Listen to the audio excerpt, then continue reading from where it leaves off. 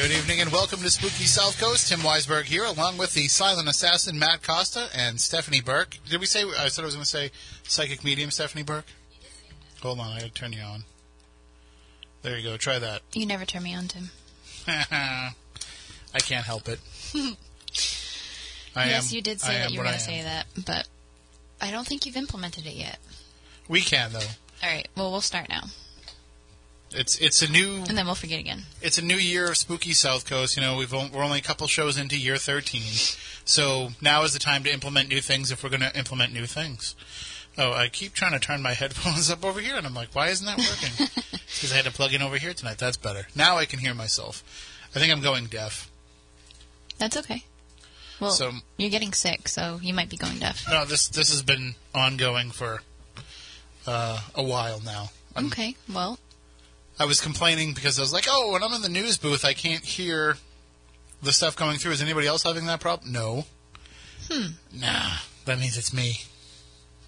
Well, that's creepy. That's okay. I'll keep doing this show, even if I can't hear anything anybody else is saying. I do sound super tinny coming out of these. Do you? Out of this box instead of coming out of the board. I feel like it sounds different, but I don't have the same bass that I usually have in my voice. Not that I have a lot of bass in my voice, but I like the way that being on the radio makes me sound. Do you? Makes me, well, nobody likes the sound of their own voice. No. But I do feel like the equipment here makes me sound better than I really do. Because people will be like, oh, you have a great radio voice. Like, no, I really don't. I think your standards are just low. It's not a bad one. At least you can understand what I'm saying. Yeah. Most of the time. Right. And tonight we will try and have you understand most of what I'm trying to say, because we're going to be talking about UFOs without Matt Moniz here. Right. He's got some extra work he has to get done this weekend that he's kind of cramming to get done, so he doesn't really have the time to come in. But it's too bad because joining us in just a little while will be Chris Coggswell. He's the new director of research for MUFON. Okay. With the Mutual UFO Network. So we're going to be talking about UFOs and about his work. For what he'll do in that position. He's the new director of research. He was just announced in the last couple of weeks, and he's going to share with us what that means and what that position is. But we're also going to talk to him a little bit about the Mad Scientist podcast, which is his other passion, his other pursuit. So we'll find out about all that stuff coming up tonight, and we'll take your calls as well at 508-996-0500, 877-996-1420. We will address the issue of last week right out of the gate here. Okay. Local people were wondering why we took the night off, because I don't know if you remember, but we took the night off because the snowstorm was coming. Yes. And then when everybody woke up on Sunday morning, there was no snow. There was nothing on the ground. Right. Because it had turned to rain and it washed it all away. Right. But I did stay up pretty late, and at the time that we would have been driving home, the snow was coming down pretty good. Apparently, we only got like 1.2 inches. Yeah, we didn't get anything. But overall, what fell was 1.2. But other places had 7-8 inches. Right. It was pretty bad in other spots. We got lucky with that one, but it definitely would have been not safe driving conditions. I think we've learned growing up in this area, especially this close to the ocean, when they say 8 inches, sometimes it's 24. Sometimes they say 8 inches and it's nothing. So we're just better off not taking the chance. And people complain because they say, well, you guys live in New England. Shouldn't you know how to drive in the snow? Yeah, we do. Oh, yeah, we do. The problem is the other people who are driving around when we get out of this show are usually impaired in some fashion. Oh, absolutely, because it's the weekend. And we're already taking a chance on perfectly fine roads. And I would have driven. I have four-wheel drive, but I had a rental, so that had nothing. So at that point, I probably would have been a sled going home. Just better safe than sorry. Yeah, absolutely. So, and, the weather's fine tonight, so it's still wet and rainy, but it's like 50 degrees. It's windy and rainy. So it's not as bad as it was. And of course, coming up in the next, probably about the next month, the Red Sox will start. So that will kind of move us off the radio. Right. But we'll still be able to do the show here on Spooky TV at SpookySouthCoast.com. So you can still watch the show and listen to the show even if the Red Sox are on. Mm-hmm. So, you can keep your radio on WBSM and hear the game, but you can jump on your computer or your smartphone or your tablet, or maybe you want to use the YouTube app on your smart TV, whatever it is that you want to do to still be able to hear the show, because we'll still be doing the show. Right. It just won't be over the radio. So I know Dirty Deb has a problem with that, though, because she doesn't have a computer. Oh. So she misses out on the show on those weeks, but that's all right, because she can always hear me any other time. That is true. You're on every day. And she does listen. So I am on every day. You are. I feel like I'm here all the time. What's that, 6 days a week, right? Yeah, for the most part. Mm-hmm. And lots of hours, but that's all right. I not to give away too much of what goes on behind the scenes, but I was asked this week if I'm doing too much because I'm here so much. I'm like, no, I just like to hang around here, and because it's a nice, quiet place to get work done. But Saturday nights are fun time. That's the way I look at it. And yes, it is. We'll have some fun tonight. Now, you said that you were traveling this week and you just got in. Did you basically leave the airport and come right here? No, I actually I haven't been home for 24 hours yet. But I got in early this morning, around like 2 a.m. and didn't really sleep much. Been up all day and rushed right here when I could. So. And then tomorrow you have a class to teach. I do. I'm teaching for about 6 hours tomorrow, and then Is it actually teaching for 6 hours, or is there like some time when it's like a workshop where they're doing some things and you don't have to actually talk for a few minutes? It's me talking for a good 6 hours. That's going to be rough. It's definitely going to be rough. I feel like every time I travel, I need a few days of recovery just to get some good sleep. I don't sleep good at all when I leave. I go away and I'm sleeping in a weird bed. I sleep better away than I do at home. Do you? Yeah. Not me. Well, but I also have a procedure that I go through. Do you? When I'm in like a hotel room. Oh wait, do I know this procedure? I don't know if I've told you the procedure of what I do to sleep. I don't know. Well, they always have like the regular room lights, and then they have like the little table lamp lights and all that kind of stuff. So what I do is I don't turn on the main lights at all. Okay. So like even when I'm like in the room, unless I'm like doing paperwork or something and I need more light. But generally I just use like those little lamp lights so that when I'm in the room it's already kind of darker and dimmer and I'm getting a little bit sleepier. Then I watch TV. Mm-hmm. And then I will fall asleep with the TV on, because sooner or later I'm going to wake up in the middle of the night and just reach over and turn the TV off. Right. But I leave the TV on, so at least it's I don't want to hear the other people. No, so I don't mind hearing part. the TV, because it kind of blocks out the other people. Yeah. And then I usually fall asleep pretty quickly and pretty easily and don't have any issues, and wake up the next day and I'm like, well, I feel all relaxed now. Not me. I got really excited because this entire month's worth of traveling, there was always something strange happening in every hotel that I was at, like major construction. You could hear people. It was just awful. So I finally, when I went away for my work conference a month ago, I got upgraded to a suite that was like in a far back corner. And I was so excited that I was going to be able to just be away and I wasn't going to be able to hear other people, and it was going to be awesome. And it was the worst bed I've ever slept on in my life. So I can't win. My bed's terrible, so every hotel bed is better. See, mine's better. Now, for anybody that's watching on Spooky TV and is like, why is Tim licking his finger and rubbing something? Yeah. I was clearing the screen on the phone because of the glare of the lights and my glasses and everything. If there's like any kind of like fingerprints on it or anything, I can't see. So I had to lick it and wipe it. Thank God you did that after you said you were just getting sick. Well, this is how I make everybody else sick. Right. So I'm not on board for this, just so you know. It had to be done. Had to be done? You could have taken a little bit of water and a little tissue and done the same thing. I don't want to hit this phone with water. Who knows what could happen? Who knows what technical problems we could have from that? No, you don't need a lot. You just need a little bit. What's Mercury in? Because we were already having some problems earlier. Mercury is about to go retrograde in March.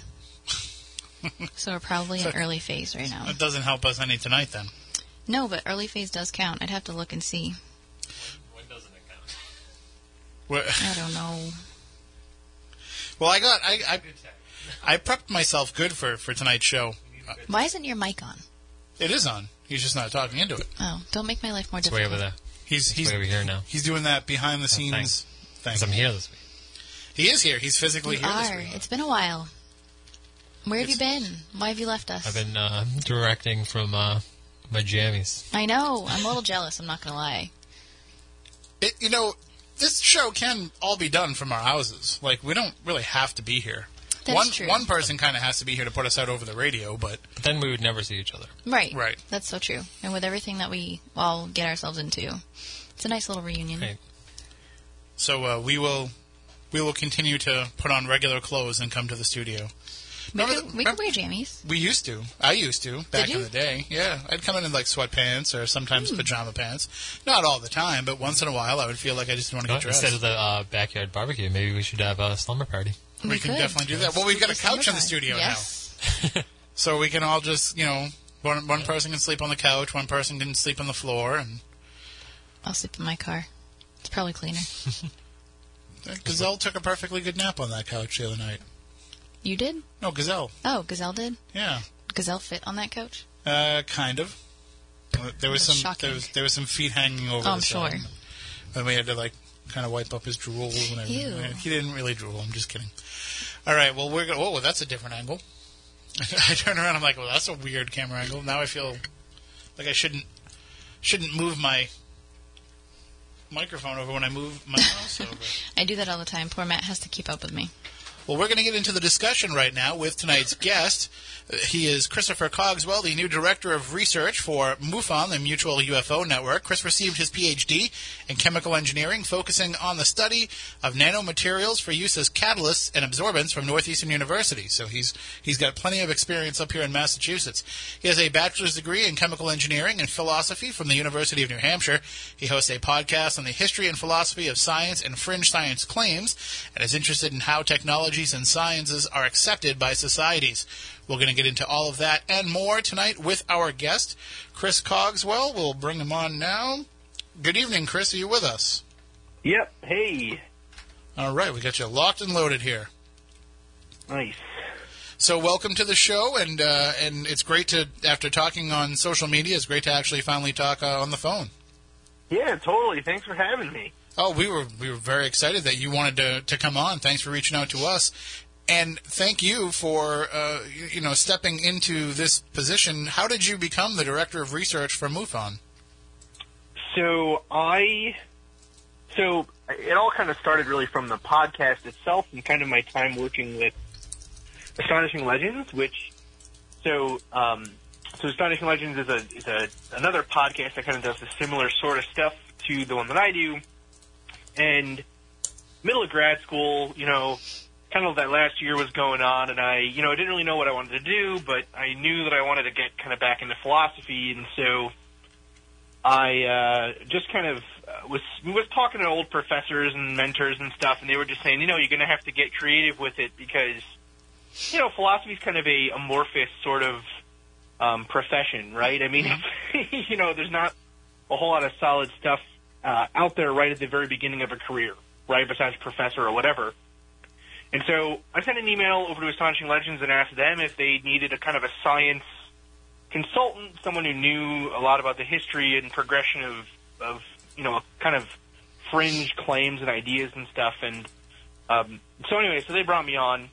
And then as I was working with them and started my own show, I wanted to get more involved in the actual hunt for these things myself and kind of, you read stories and you hear things about, no one ever takes this stuff seriously and no one ever wants to really get into this and look at it, from a scientific point of view and whatever. And, I kind of figured, I have the opportunity to do it. I have the background and, why not try to make, I guess, kind of a lifelong pipe dream, something that as a kid I was like, I want to hunt UFOs. And, my mom was like, okay, sure you do. Whatever, man. And so I sent an email out to MUFON and just said I would like to be part of what they had at the time called the Science Advisory Board. Mm-hmm. And said I just wanted to get involved and maybe use some of my nanotechnology, nanomaterials background. And, just in getting involved there and talking to people at the higher levels of MUFON and stuff, it became clear that there was a need for someone in this role. And I kind of just volunteered, not thinking that I would get it. It was like, well, I have the PhD, I have this background, I'd love to take on the challenge, and yeah, they were great enough to accept some of the big changes that I proposed and some of the ideas I wanted to bring about, and so now that's kind of how the adventure began, so to speak. And what's funny is that you say, that your parents would never want to think that you were going to hunt UFOs growing up, but in a way, the things that you have studied and the things that you have done kind of all roll into UFO research in some way. There's facets of your knowledge base in the search for UFOs. Oh, absolutely. I mean, it is kind of interesting. I think, for the most part, there's really a huge amount of scientists and people in academia and engineering and in all kinds of areas, right, that kind of got their start, watching Star Trek and Star Wars and the X-Files and, all these kind of science fiction shows, right? And all of that, yeah, gets wrapped up into the hunt for these real-life stories, right? And so, yeah, I mean, it's fascinating to think how much of our technology has been shaped by these science fiction, otherworldly sort of claims, right? But yeah, I mean, I think it is a hugely. That's why I think it's such an interesting time right now for the UFO field. Is that there are so many young, scientists, so many young engineers, so many just young, thoughtful people who, again, grew up with these stories, and for whom the idea of extraterrestrial life, or whatever that may mean, whatever these craft are, that idea is not a foreign one to them. It's something that we all grew up with. So I think it's interesting. I'll never forget one of the first media appearances that I did after starting this show was myself. I wish Matt Moniz was here, my usual co-host. He's a chemist himself, and he's worked with MUFON for years, and he's been researching UFOs for 25 years. He works with abductees. You guys would have had a great conversation, but he's actually not able to make it in tonight. But one of the first things that we ever did kind of to go out and promote this show was we were asked to do a cable access program here in the town of where the radio show broadcasts from, Fairhaven, Massachusetts. And the name of the show was The Rational Individualist. And the host, I believe his name was Steve Grossman, he, wanted to have us come on and talk about all this stuff. And then, of course, he totally sandbagged us as soon as we started rolling the cameras and went after us and basically tried to dissect everything that we do and tell us that we're stupid for doing it. And so the first question that he asked Matt Moniz is, Matt, if you're a scientist, what are you doing researching the paranormal? And Matt looked at him and said, my job. And that always kind of stuck with me that, it's just because things, just because things haven't been proven or haven't been fully explained, it doesn't mean that they can be easily dismissed. Yeah, it's one of those interesting areas where I always say this to people too, where if I was couching this conversation in futurism, right? So the kind of stuff that I did talk about in my thesis and in my kind of time in philosophy as well, where it was, okay, well, let's imagine a society that is 200 years in the future. What do we think justice means for that society? What do we mean economics? What do we think economics will change to? How will, interplanetary travel alter our politics and our sociology and the view of us as a species, right? Those questions, when you talk about them from kind of if you talk about them from the armchair of a philosophy professor, they're viewed seriously and very usefully, right? They're viewed as being interesting, good questions. But the minute you kind of put on, I guess, a kind of amateur academic or just kind of enthusiast view, or if you say, but I'm actually thinking, like, what if this stuff's really happening? Mm-hmm. That's kind of the part where people are like, whoa, it changes, right?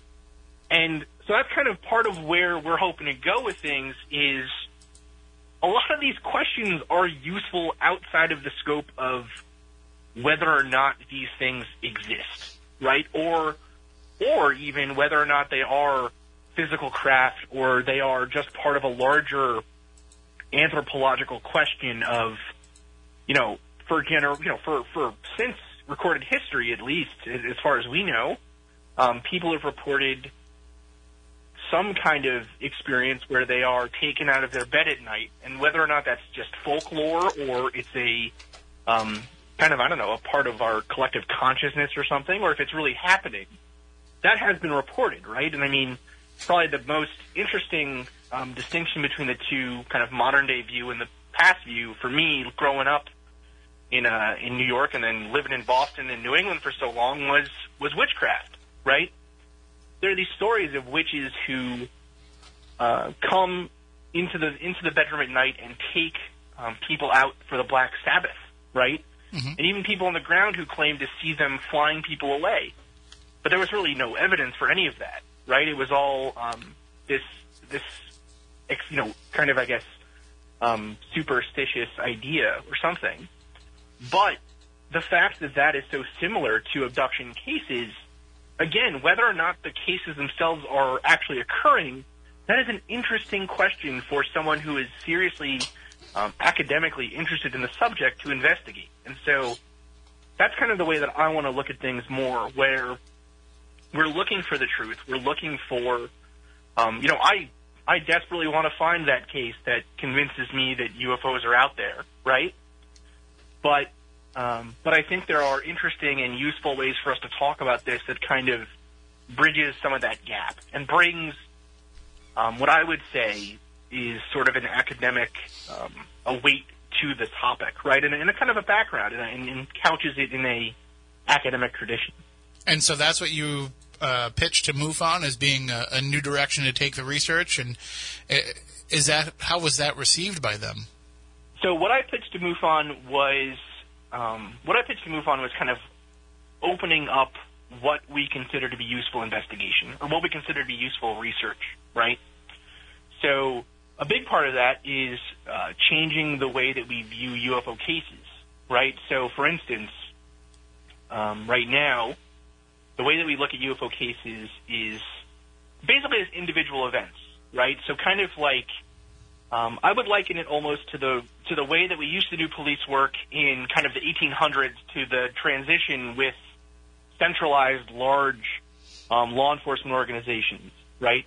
So previously it was individual police departments tracking the criminals in their community and looking at these crimes as individual events.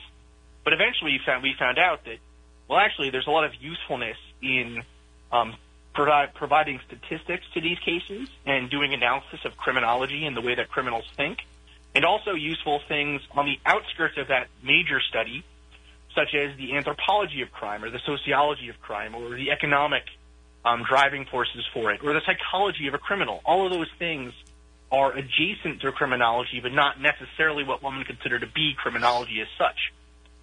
What I basically proposed to MUFON was we do the same thing for the study of UFO cases. We, of course, continue to investigate and look at these individual cases, but we need to start applying different lenses to the statistical data, to the overarching themes that we see, and we need to start basically looking at – we basically need to start treating the study of UFOs like we do any other primarily human-related study.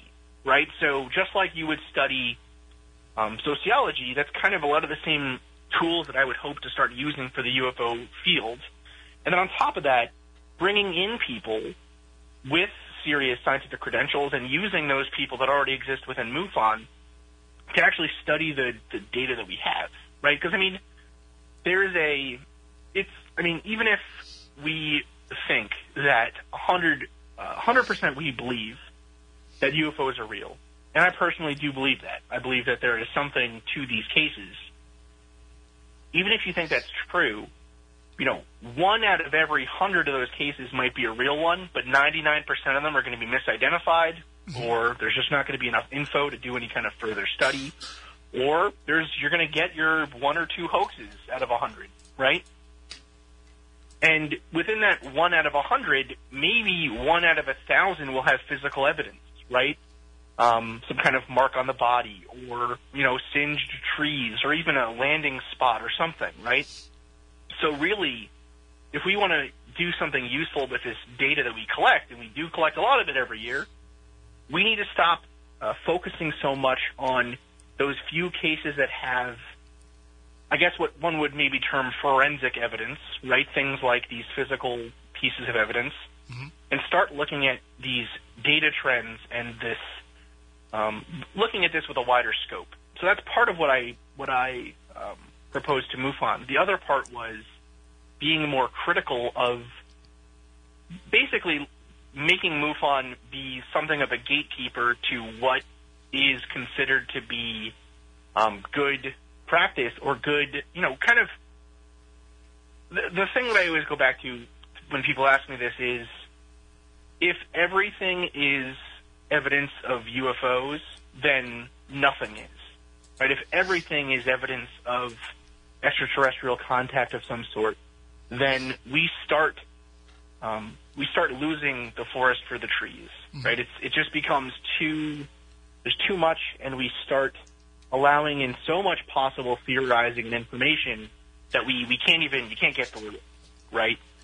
And so what I proposed was creating basically what amounts to an internal review board and an external review board where MUFON investigates these cases and looks for trends in the data and looks at the big proposals out there about what UFOs are, what these theories are that are out there, and basically provide to the public and our members a view on what that data is and what basically our experts who have been doing this for 30 years, 40 years, some of them, what their take on it is.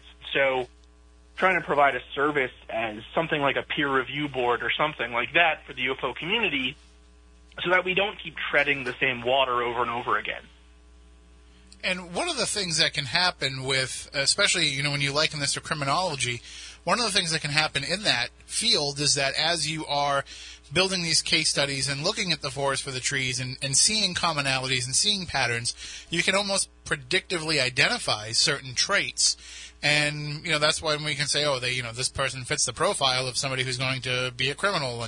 And there is a lot of a movement toward that. Do you think we could ever get to the point where it's predictive of who could be the type of person that might have an abduction scenario? Or, is this some of the certain factors or certain locations that might be a spot where a UFO sighting or landing could occur? Is there a way to kind of use this information to predictively know where these incidents are going to happen so that we can actually get ahead of them so that we're catching them as they happen instead of chronicling them after the fact? Sure. Well, so frankly, I don't know yet, right? We don't have the data yet. We have the data, but no one's analyzed it yet. Right. What I would say, though, is that I think, so that actually kind of gets to the heart of one of the more interesting questions that is out there right now, raging in this field, right? That is, are UFOs even a physical thing, right? Right? Is there any reason, as far as we can tell, to what happens, right, with this event or with these cases? You kind of get into that with the Skinwalker Ranch type stuff, where are these, some of these instances just seem like things that are just getting weird for no apparent reason, right? The high strangeness of it all might suggest that there really is no way for us to even comprehend what the underlying theme or idea is. However, I would hope that there are trends that we can at least see.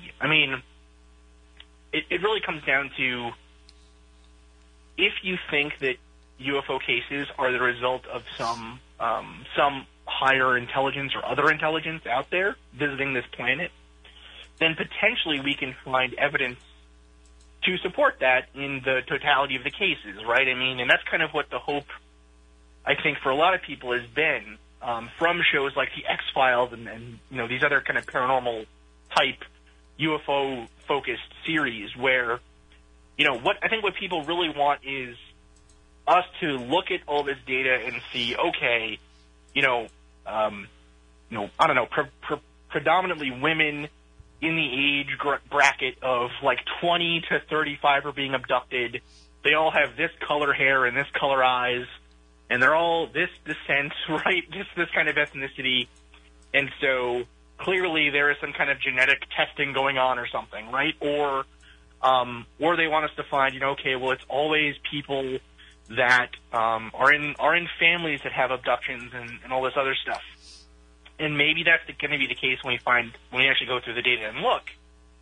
What I would say, though, is that then actually using that to then jump to a conclusion about what the ultimate goal is, that gets you really close to kind of the problem of, correlation does not suggest causation, right? Just because there's a correlation here where, okay, I don't know, I'm just making these numbers up. I have not, we don't have this data yet in front of me or anything, but let's say that we find out that, 90% of the people that have a sighting are living in 30 of the United States, right?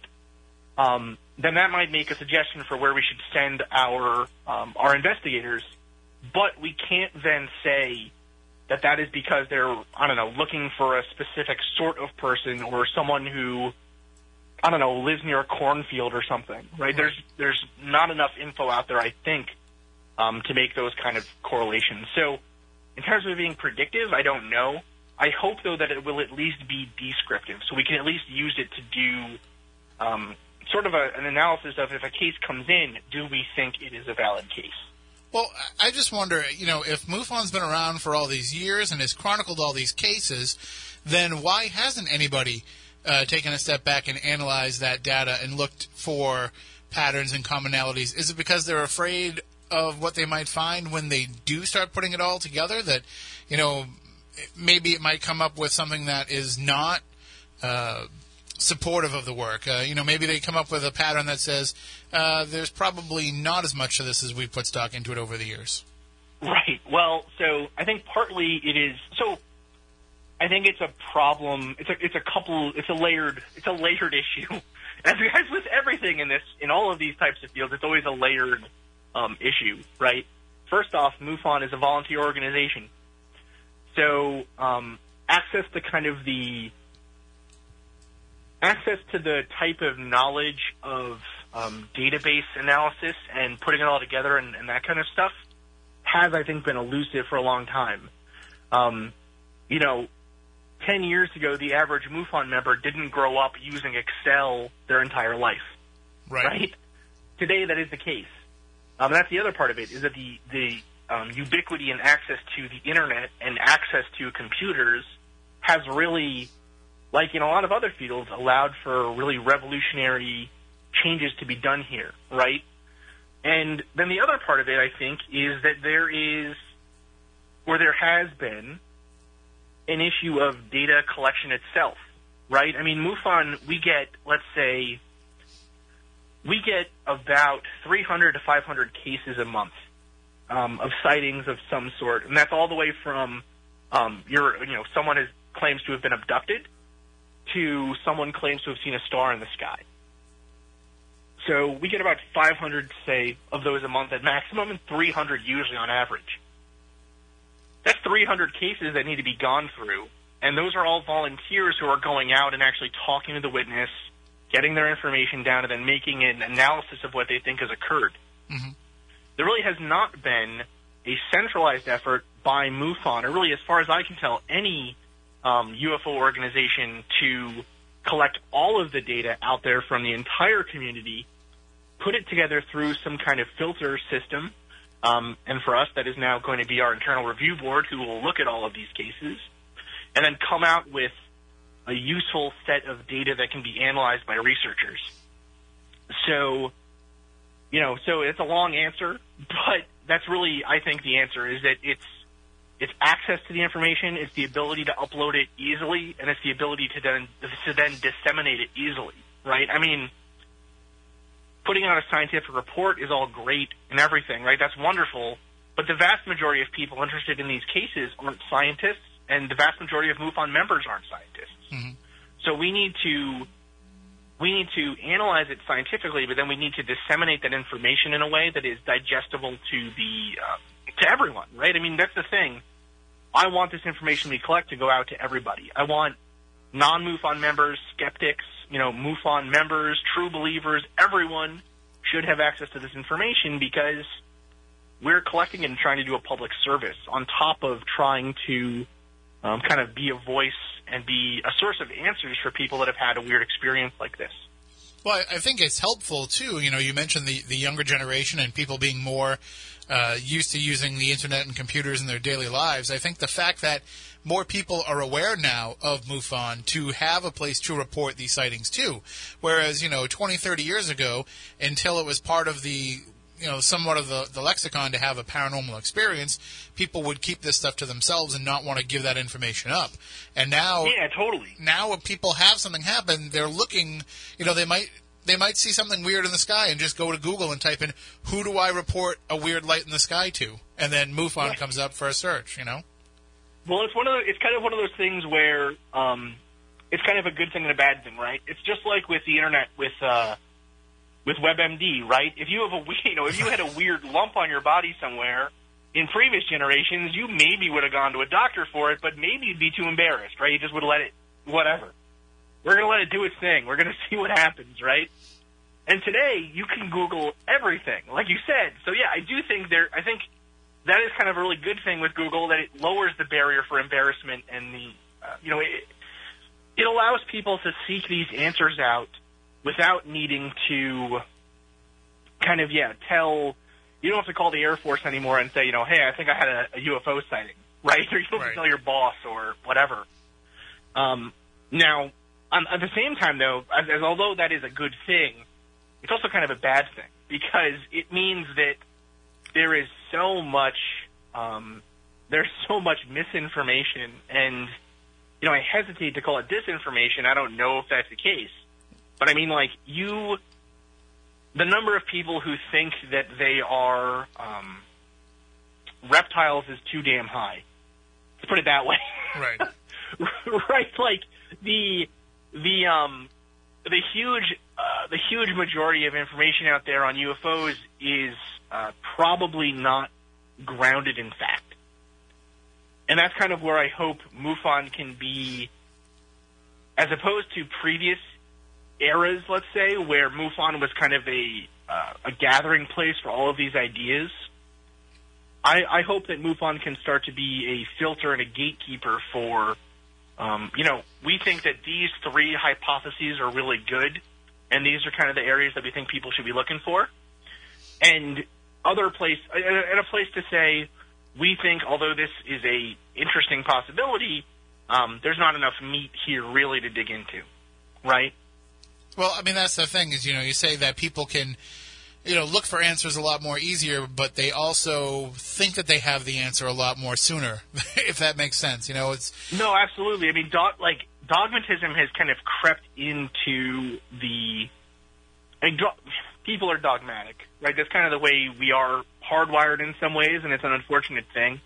And it's kind of the beauty of, it's why I tell people to, I always tell any scientific students that I've worked for, who've been in my lab or have ever reached out to me for info, and just kind of generally to people out there, I always tell people, the benefit of a philosophy degree or a philosophical education or even just taking a philosophy class is that it forces you to look at the really good arguments for other ways of thinking that you might not have realized, right? I think that I'll give an example, right? There's really no good way to argue out of Descartes' demon, right? The idea that Descartes, Descartes said, "I think, therefore I am." Mm-hmm. And the whole point of that was that he was trying to prove to himself that he, what could he know without any experiences, right? And so basically he got to the point where he said, well, actually, as far as I know, every piece of sensory information that comes into my brain could be mistaken. My eyes deceive me all the time. My ears might deceive me. All of my senses have been wrong in the past, so I have no way of knowing that they're not always wrong. And so Descartes said, okay, well, the only thing I can know is that I exist somewhere as a consciousness because I'm thinking right now of these ideas. And as much as I am a materialist kind of, I'm a hard scientific guy, that argument from Descartes is really hard to argue your way out of, right? So it's useful to see these things and be able to say, you know, it's a hugely important thing, I think, in the UFO field to be able to say, I don't have all the answers. I don't know if these things are figments of our perception, if they are something like Descartes' demon, where, you know, a lot of people say that when they get abducted or they have an experience that it is what they're seeing or experiencing is whatever this thing, these beings want them to see or experience, right?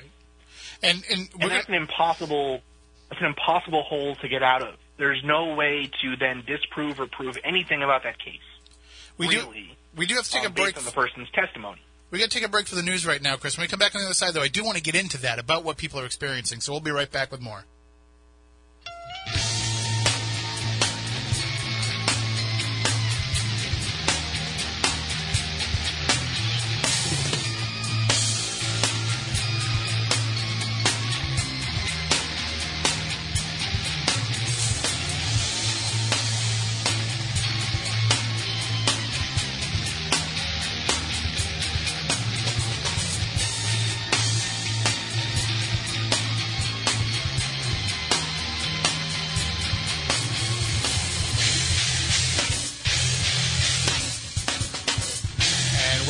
Hour number 2 of Spooky South Coast. Tim Weisberg here, along with the silent assassin Matt Costa. We had to send Stephanie home because she has to rest up for the aliens abducted her.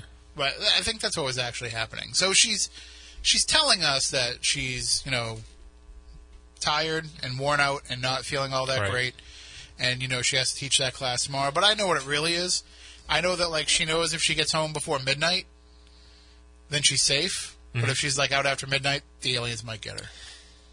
Right. That's exactly what it is. It's kind of a perfect cover to say that you don't like aliens if you are an alien. That's a good point, too. So maybe that's what it is. All right, she's getting in the car now, so now we have to stop talking about it, because now she'll be able to hear us. But we are having a fantastic, fascinating discussion with our guest tonight, Chris Coggswell. He's the new director of research for MUFON, and he's also the host of the Mad Scientist podcast. We're going to talk about that a little bit as well coming up in this hour. If at any point you want to call in with any questions, 508-996-0500. 877-996-1420. And you can also send in your questions in the chat room at SpookySouthCoast.com, and on YouTube. You can see us there. And, well, my beard's looking pretty good tonight. We have somebody, it looks like Belia in the chat room saying, was watching a Ghost Adventures episode tonight and saw the guy from here with the goatee. I don't know is that me? I don't know. Was I on Ghost Adventures tonight? Maybe. Usually I gain a couple of Twitter followers when I'm on, so I don't know. Probably not. Zach doesn't have me on anymore. But let's get back into the discussion with Chris Coggswell. And again, 508-996-0500 for anybody that has a question. But Chris, we were talking before the break. You had mentioned abduction cases.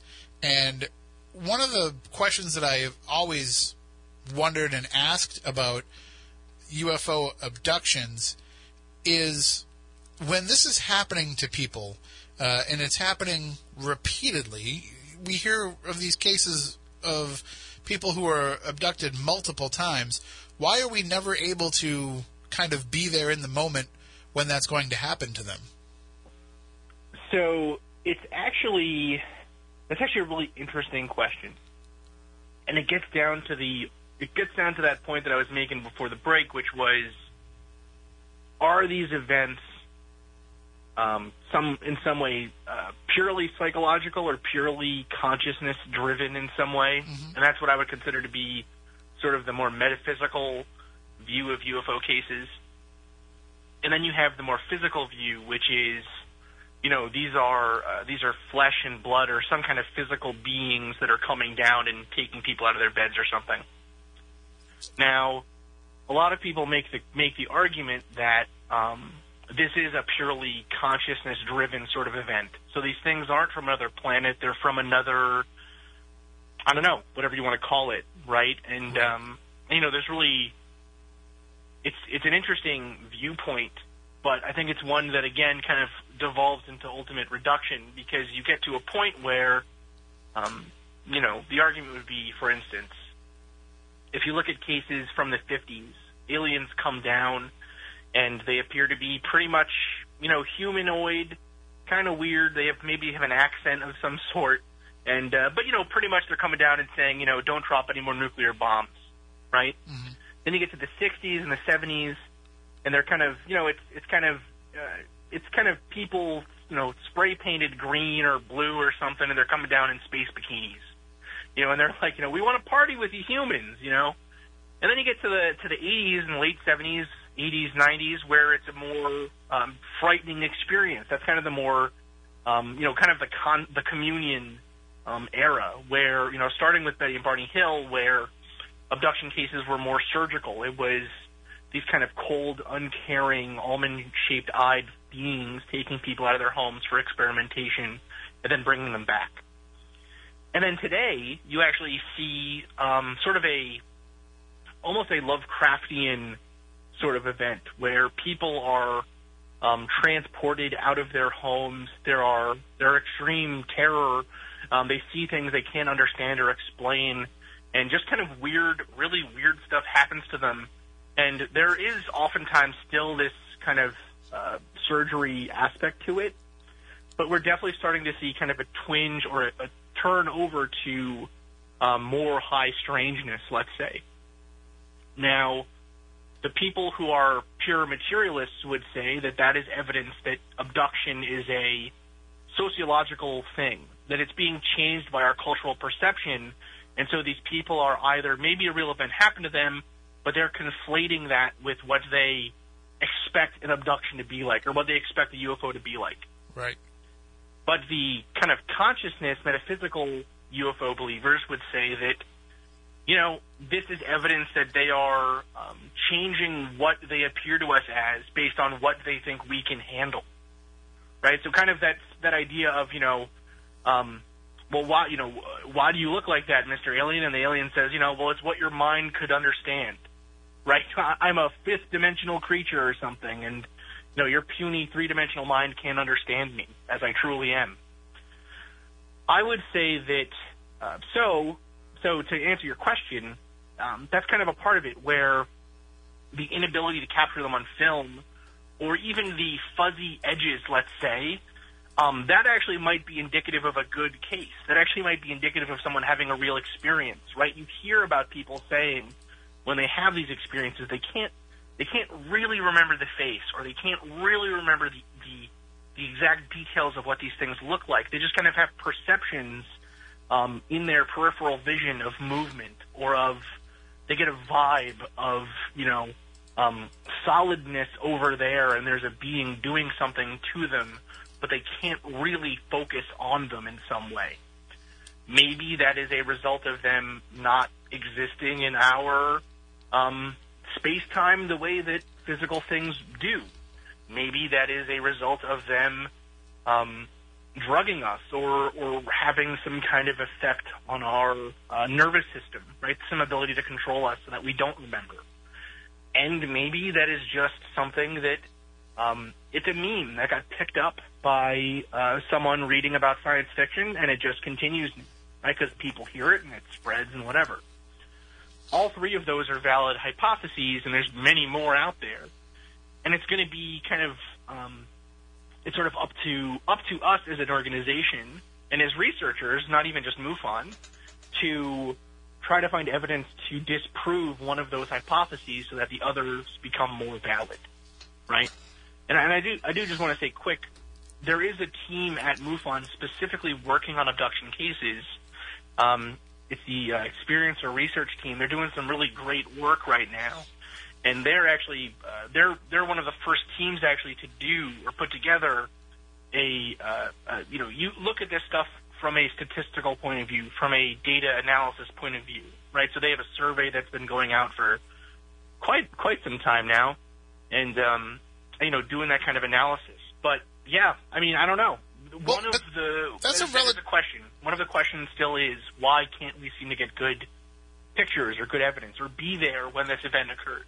Right, but that's a relatively new angle for MUFON to work with abductees, right? Is that I thought for at least my understanding of it was always, MUFON was into kind of more of the physical, more of the the hard science aspects of it, and that the things like abduction was better left to like Bud Hopkins and the Intruders Foundation, organizations like that. That MUFON was looking for the physical science of the existence of UFOs, and that even things like abductions were kind of taking away some of the, I guess, the seriousness of that research. I think over time, as more people have abduction experiences, it gets hard to turn away a potentially very viable piece of information or stream of information, right? I think in some ways it is MUFON as an institution changing its mind, or at least opening its mind, let's say. Not necessarily changing it, but opening its mind to the possibility. But it's also MUFON changing literally as an organization as new people come in and, sort of the view of what the membership and the upper levels of MUFON, kind of the people doing these investigations and directing them further and this kind of stuff, as MUFON changes memberships and leaders, the stuff that we look at is changing as well. So, yeah, at one point, abductions weren't really investigated, but frankly, there are a lot more abductions every year than there are crashed alien ship parts, right? So, I mean, it kind of comes to a point where, why can't we look at both pieces of evidence or both streams of evidence in a way that they deserve, right? Well, and that's what I find fascinating about you talking about having a multi-prong approach to the research now, and to be willing to take some of the metaphysical with the physical, which was something that, before there was, maybe not necessarily with the leadership of MUFON, but in a lot of the ufology community, to say that if we start taking these fringe theories seriously, it's going to devalue the work that we've done to find, landing sites and soil sample tests and all these other things that we have done to try and prove to people that these are a physical craft that is coming and visiting this planet. And I think you're probably going to get closer to the answer by taking more of the metaphysical approach, just my personal belief, but the fact that they're willing to actually open the doors to that and that you're pushing for that as being part of the research that is done will make, even if it doesn't get closer to the answer, it will open it up to way more people willing to listen to the research that's being done. Well, it's actually kind of interesting. Every time I talk to anybody about MUFON, one of my favorite things is finding out what their opinion or view of MUFON was before they talk to me. Because MUFON is kind of this, it's sort of so talking to you right now, MUFON, from your experience with MUFON in the past, it is a hard science materialist thing, right? That's what they're looking for. They're looking for soil samples and evidence of scorch marks and this kind of physical evidence. Right. At least in my experiences with them, yes. And that is definitely one aspect of what MUFON has been. But then when I talk to my friends who are skeptics and part of skeptical societies and scientists and researchers and kind of people that are like, what are you doing joining MUFON? They would tell me that MUFON is a bunch of kooks who think that there's an underground moon base and Ancient Aliens is true and all this other stuff, right? MUFON is I think MUFON has become, to a lot of people, what's the word? MUFON is kind of, for whoever is looking at MUFON is the negative view that they have of the UFO field. Oh, yeah. Unfortunately. You know what I mean? No, I know exactly what you mean. And it's really hard. When I first, and I think part of the reason that is that MUFON is so decentralized. If you go to a MUFON meeting in Massachusetts, you are going to have a far different experience than if you take a 1-hour drive north and go to one in Vermont or go to one in New Hampshire or even, you know what I mean? Mm-hmm. Like, each state has its own flavor.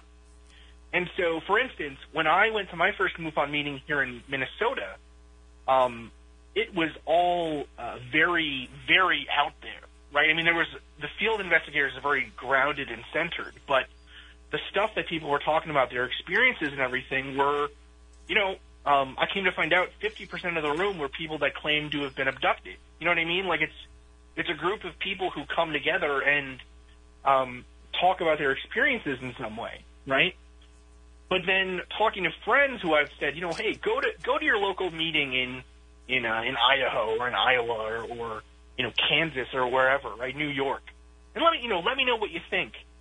I've had some come back and say, it was a room full of physicists and they didn't want to talk to me at all about, Skinwalker Ranch and the possibility of the trickster element of UFO cases. And, then you get other people that say, well, it's super religious. It was, it made me question if I want to be involved, right? Like, because it's so decentralized, there is so much variance. And I think part of my goal is, if you are out there listening, if you are a person who's interested in the serious search for UFOs and not talking about these more out there theories and conspiracies and whatever, then I want you to contact me, and I want to make a part of MUFON that we can work at together. Do you know what I mean? Like, right. I want there to be a wing of MUFON that when I joined, I was looking for. That's what I'm trying to create with the research wing. Well, and because any one of the theories could end up being proven to be right, there's no one more valid than the other. So the fact that there are people that are willing to pursue those different theories and different angles, then there should absolutely be somebody that's willing to show them how to utilize that theory and how to make the research shape that theory. I always think that when a group goes into something like this, and we do a lot of ghost work here with Spooky South Coast, and we've had a lot of people talk about trying to make a MUFON for ghosts. And the problem is the modalities are so different for everybody, and the belief system is so different for everybody that there's no way to be able to kind of look at everybody else's research and start to put those patterns together. And so that's the only thing that I would be worried about is if you are opening up the doors to all those different angles of research, how does that affect your statistical data then with trying to put these cases together where some of these might be a physical case and some of these might be a metaphysical case, and you've got to try to find commonalities between them, maybe?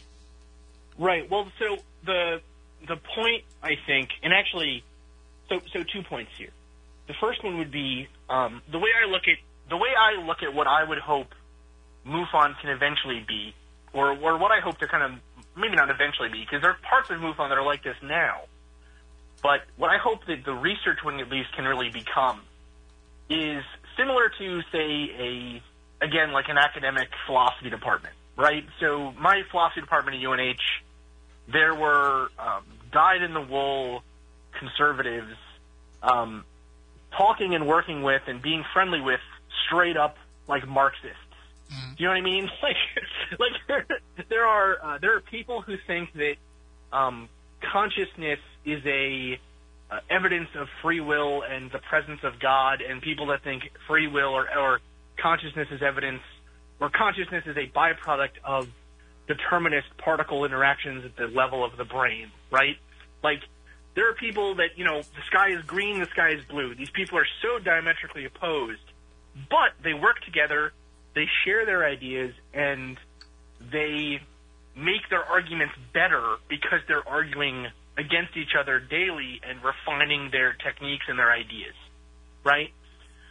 A lot of the problem, I think, that people have had with MUFON, and this is a problem that I've had myself, is that we allow everything to be said without any challenge, right? So every piece of evidence every piece of evidence is valid. That is true. But every theory, every hypothesis, every story told about that evidence is not necessarily valid. And if those ideas can't withhold scrutiny or can't stand up to scrutiny, then we should get rid of them, right? Like, we should be able to, using all of our knowledge, all of our information, chip away at falsehood to get to that core of truth, right? And so regardless of if the person or the investigator or whoever is coming at it from a metaphysical point of view, or even if the evidence itself is purely metaphysical, should still be some way to refine that story and find either something that we can latch onto and say, this looks like it's probably a good case, versus this looks like it's probably something else, right? Right. And part of the problem with that is going to be that idea of, like, for instance, if someone says that they are, I don't know, let's say someone is claiming that they are being visited by an alien entity, or that they're being abducted every night. If the only evidence is their claim that they are being abducted, then we have to look at that in a way that I would say is similar to, again, a police detective or let's say a lawyer trying to build a case, right? Justice in this country and criminal cases are all the time litigated on the word of a single eyewitness, right? Or a single person saying, this terrible thing happened to me. I think that we need to use some of the same techniques there, such as the story is consistent internally. The logic all makes sense. Even if no one else experienced it with them, this person was talking about it right away, right? There's evidence of, let's say, trauma, right? I mean, sometimes abductions are traumatic experiences. Even just seeing a UFO might be a traumatic experience. Sure. If there's evidence of trauma there, then that is, again, itself a potentially good indicator that something happened. Now, again, though, if some of those signs aren't there, if they're not logically consistent, if really this seems like a person who is like, hey, I was abducted. Here's my book. I want $20 for it. If all they're seeming to want to do is sell a DVD or something, then that also has to come into it, and we have to say, well, maybe this is one that we don't go into further, or this is one that we think we don't know. We can't trust it, right? Those points, those ideas, or those claims rather, need to be critiqued strongly, because again, if we want to convince people that something is happening out there, then we need to provide them with the best evidence. And if we're just collecting everything as evidence and just seeing what sticks on the wall, that's not a good way to, that's first off not a good way to present ourselves as an organization. It's not a good way to represent our members.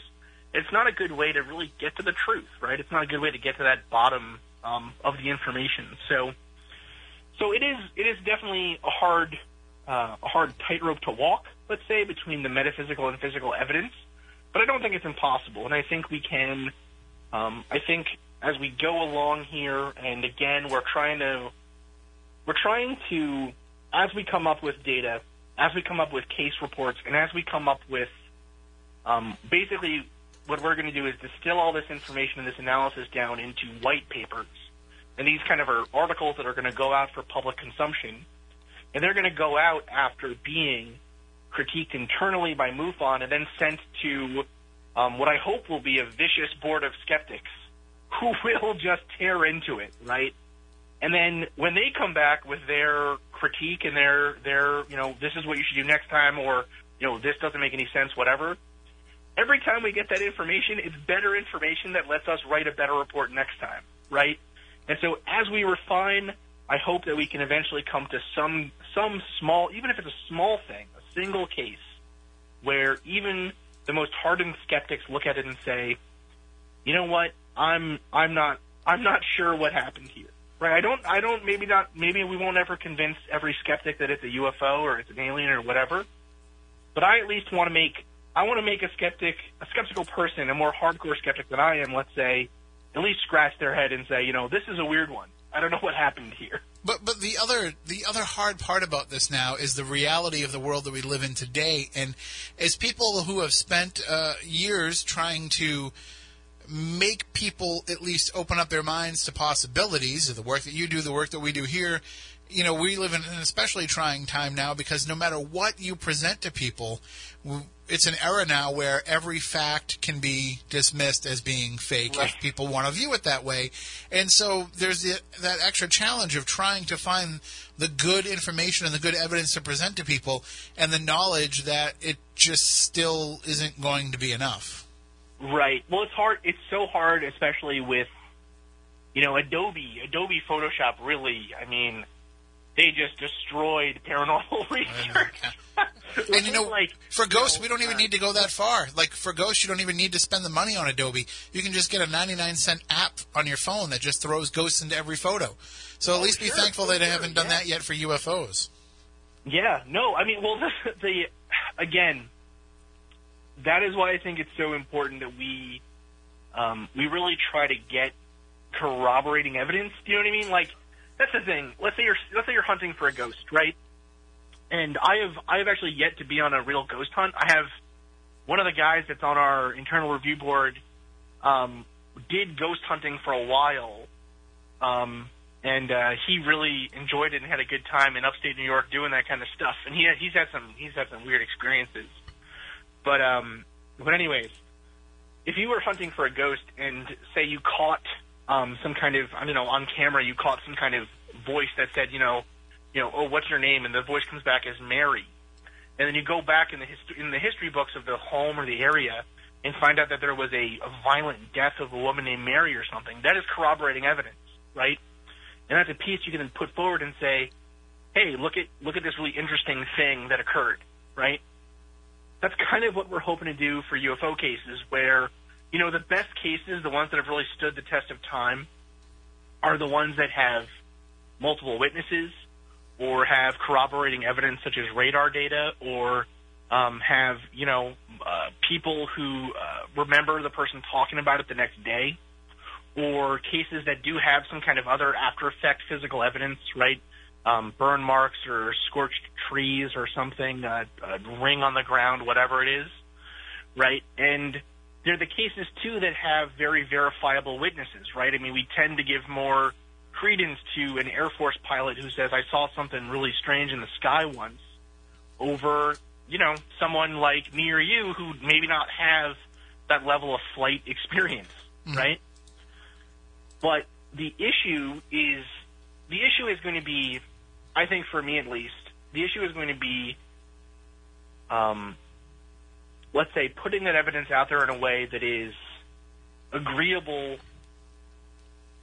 to everyone, in the sense that it is factual evidence, it is solid evidence. Like, all of that stuff is done ethically and correctly and above board, and then also that the analysis itself is rigorous enough that we almost provide all those skeptical arguments ourselves, and we give rebuttals in those articles, right? So, someone might think that this is just someone, misidentifying a plane, but flight records show there were no planes in the sky over that area that night, right? Or the lighting pattern was wrong or something.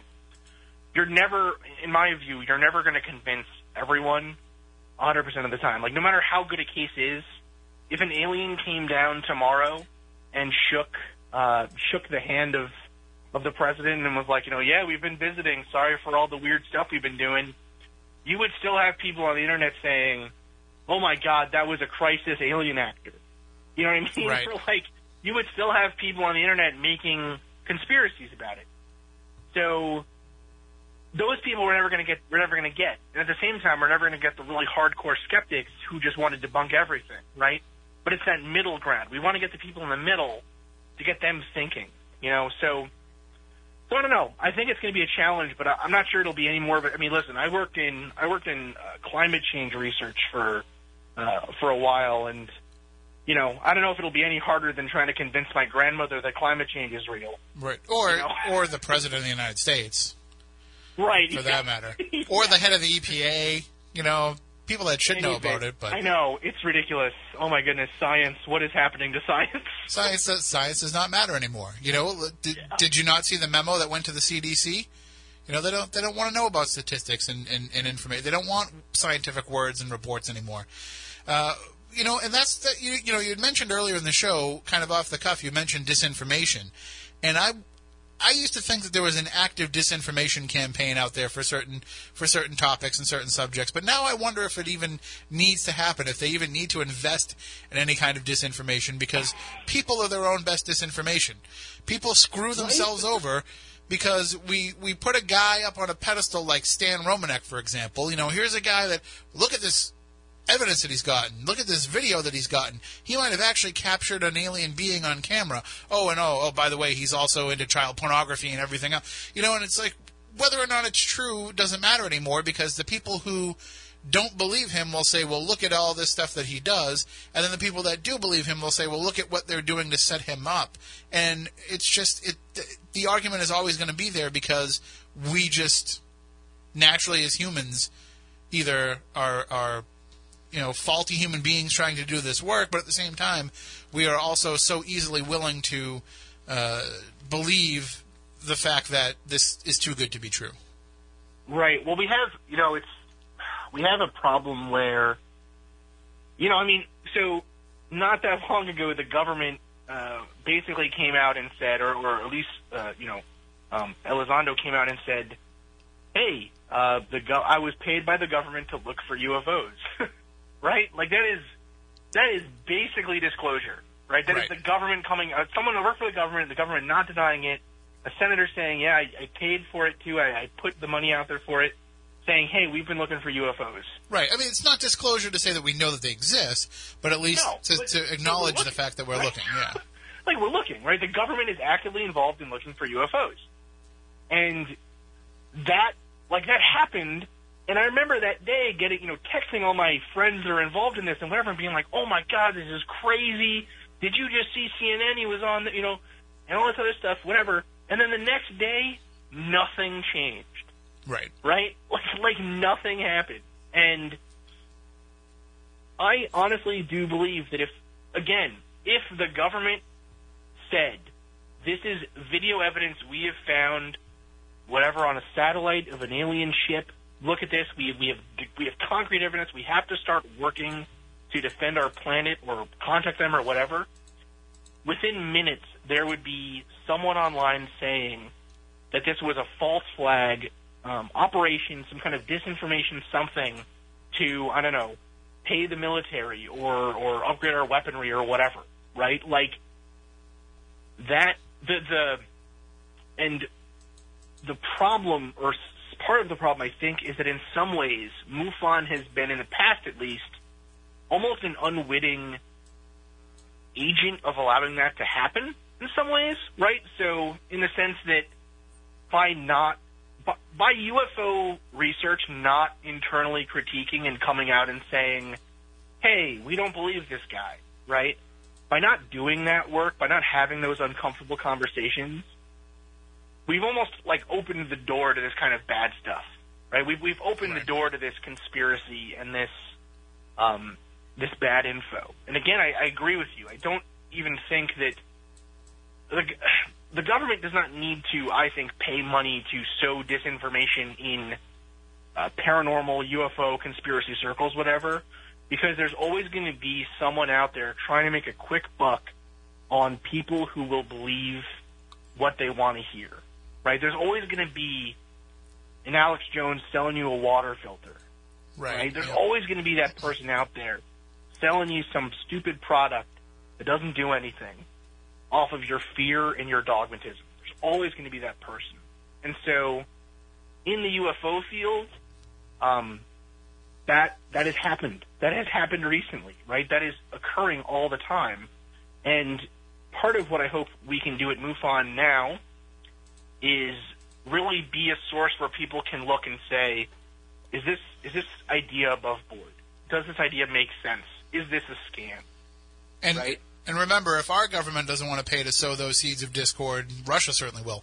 And that's the other issue is that if something is disinformation, then it shouldn't hold up to scrutiny, right? Right. Yep. Like if that's part of, and again, maybe you're correct, and it won't actually matter because let's take example climate change, right? Climate change disinformation has been sown since the 70s. First, where we said that oil was could not be depleted. Then we said that CO2 could not be a greenhouse gas, so the greenhouse gas effect wasn't occurring, so the ozone layer wasn't being damaged by CFCs. Then we said that again, we've come around to the idea that well, actually, okay, carbon dioxide is a greenhouse gas. It does take in more radiation, whatever. But actually, it's just a cyclic thing. It happens all the time, right? Like, the argument keeps kind of morphing, whatever. Mm-hmm. But again, that disinformation that's being sown by moneyed interests doesn't really hold up to scientific scrutiny. It does not hold up to critique. And that's why it's so important to constantly critique ourselves in the UFO field. Because if we think that there's disinfo out there, then we should be trying to seek it out. We should be trying to confront it with evidence. So again, we can't be tricked, right? But for a long time, we've just kind of, allowed any story to be told at our conventions or at our symposiums or our meetings or whatever, or in our press, and just said, well, that's another weird story, and I don't know what happened, but I'm going to be searching for a craft, right? So yeah, it's a hard, I don't know. I mean, I hope that we can be better. I hope that people can, when presented with the facts, choose for themselves and look logically at it and say, well, actually, this doesn't make sense to me. But you know what? Maybe we will never get more than 70, 80% of people that way. I don't know.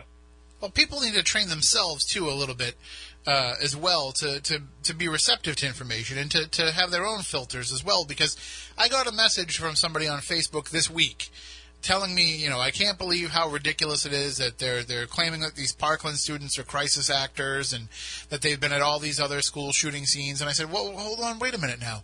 You're...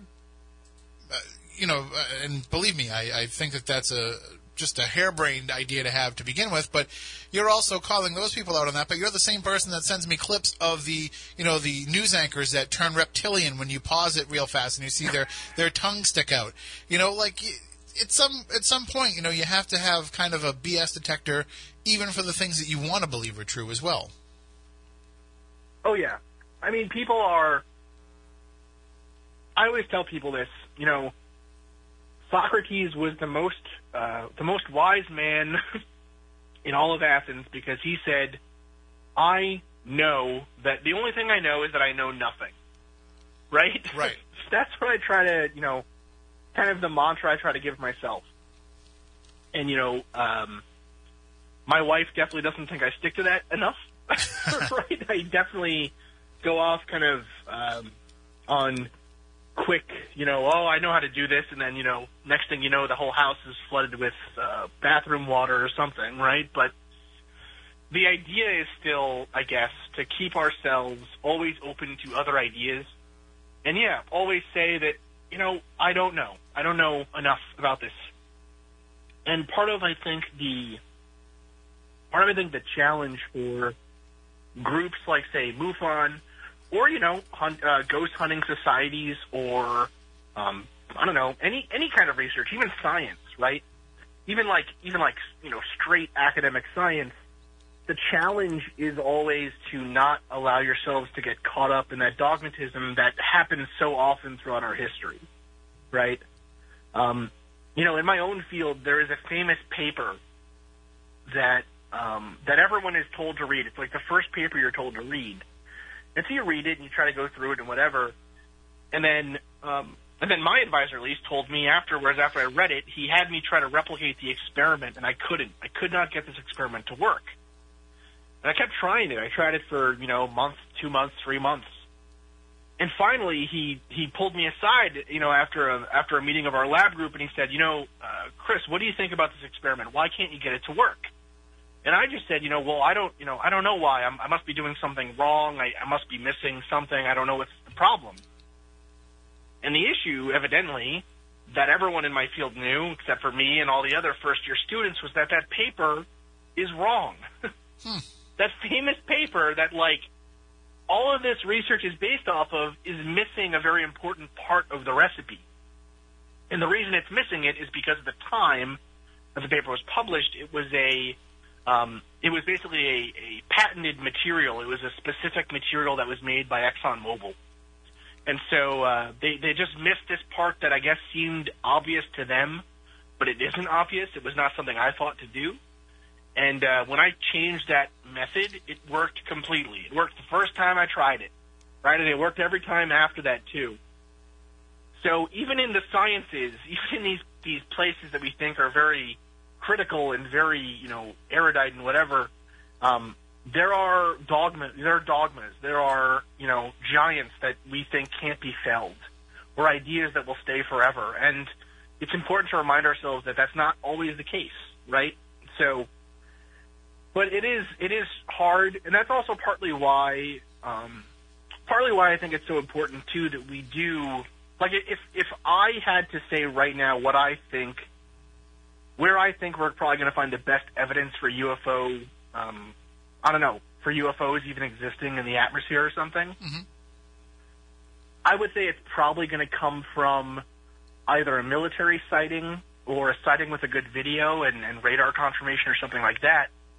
But that doesn't mean that I'm going to not look at abduction cases or, other kind of close encounters or, calls from people who are just, everyday people, whatever, right?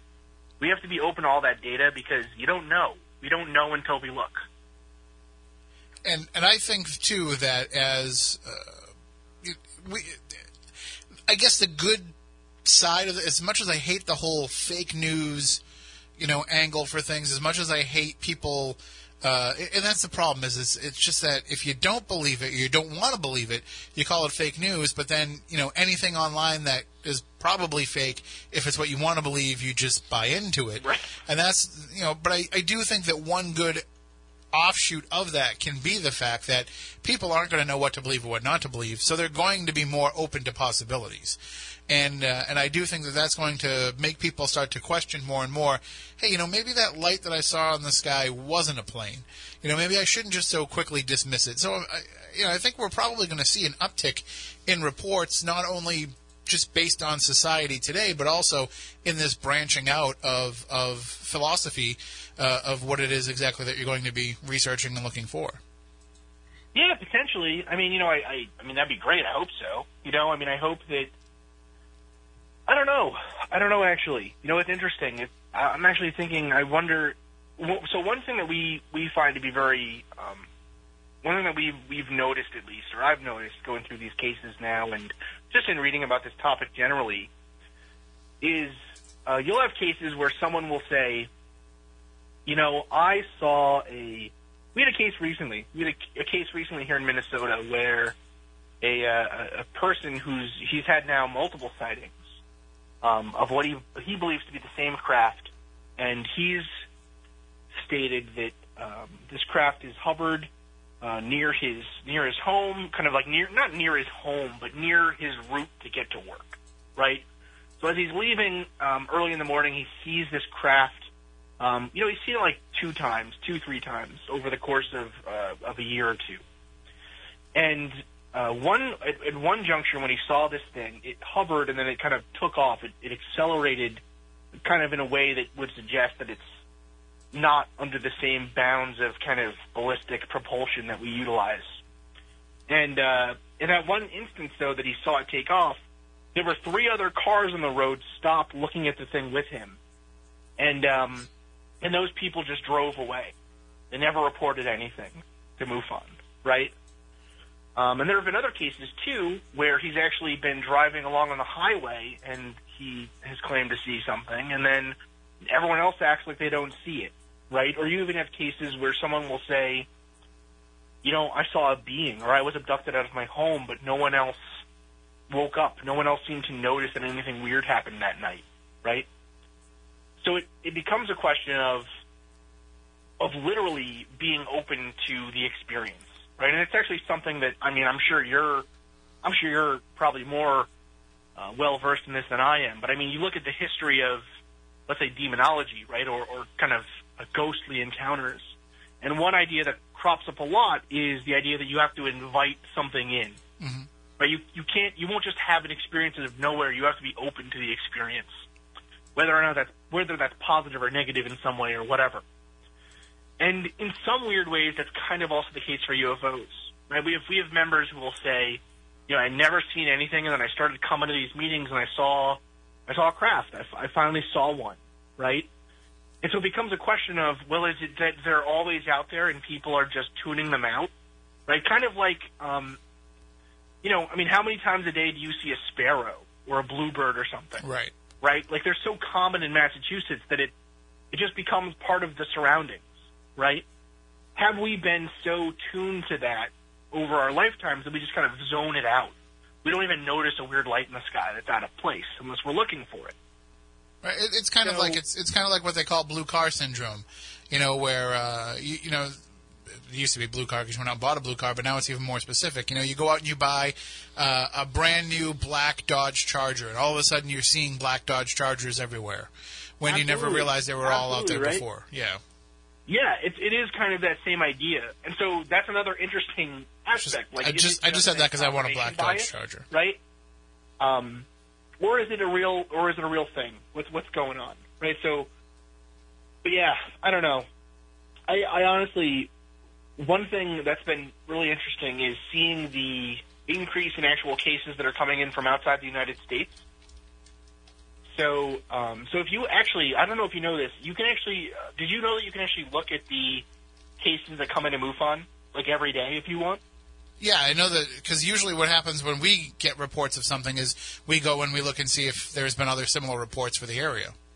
Sure. Okay, yeah. So a lot of people I've talked to even people that are like, again, same level of like investment as us, where they're actually investigating these things or whatever, they'll be like, well, no, I had no idea that information was available to the public. But so for listeners that may not know, you can go to MUFON.com and look at our UFO tracker and actually look at the cases as they come in. I don't suggest doing it at night because it is spooky to some people. But it is an interesting pastime. It's something cool that you can go into. And one of the you can see. Go ahead. No, I was going to say one of the things that I've always wondered too is why MUFON doesn't put more of an effort to reach out to the Air Force, to airports, to law enforcement, so that when people call these organizations to report UFOs, they don't have that information handy to say, okay, well, why don't you just call MUFON or report this to MUFON or go on the MUFON website? Because it's not like the random, country bumpkin cop out in the middle of nowhere is giving credence to the idea of UFOs existing. It's just basically saying, hey, that's not our area. Report it to these guys. They handle that. Right. I don't want to deal with this call right now. Right. But yeah, that's a good question. They have the Good Samaritan's phone number right next to the phone in every police station, so they can give you that number if you need to call. They should have MUFON right next to the phone as well. Right. Well, you know what?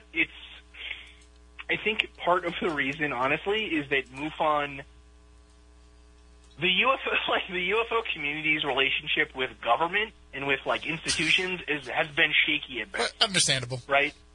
You know what I mean? And I think at the same time too, I do think there are as MUFON gets older and as these military members get older and start to retire and come out of jobs that might keep them from being more actively involved in this. We are actually starting to have that kind of relationship in some areas, but again, it can be a hard sell, right? Both in terms of the cops don't even want to, why would they waste their time calling us in the first place? And then also, the sense of,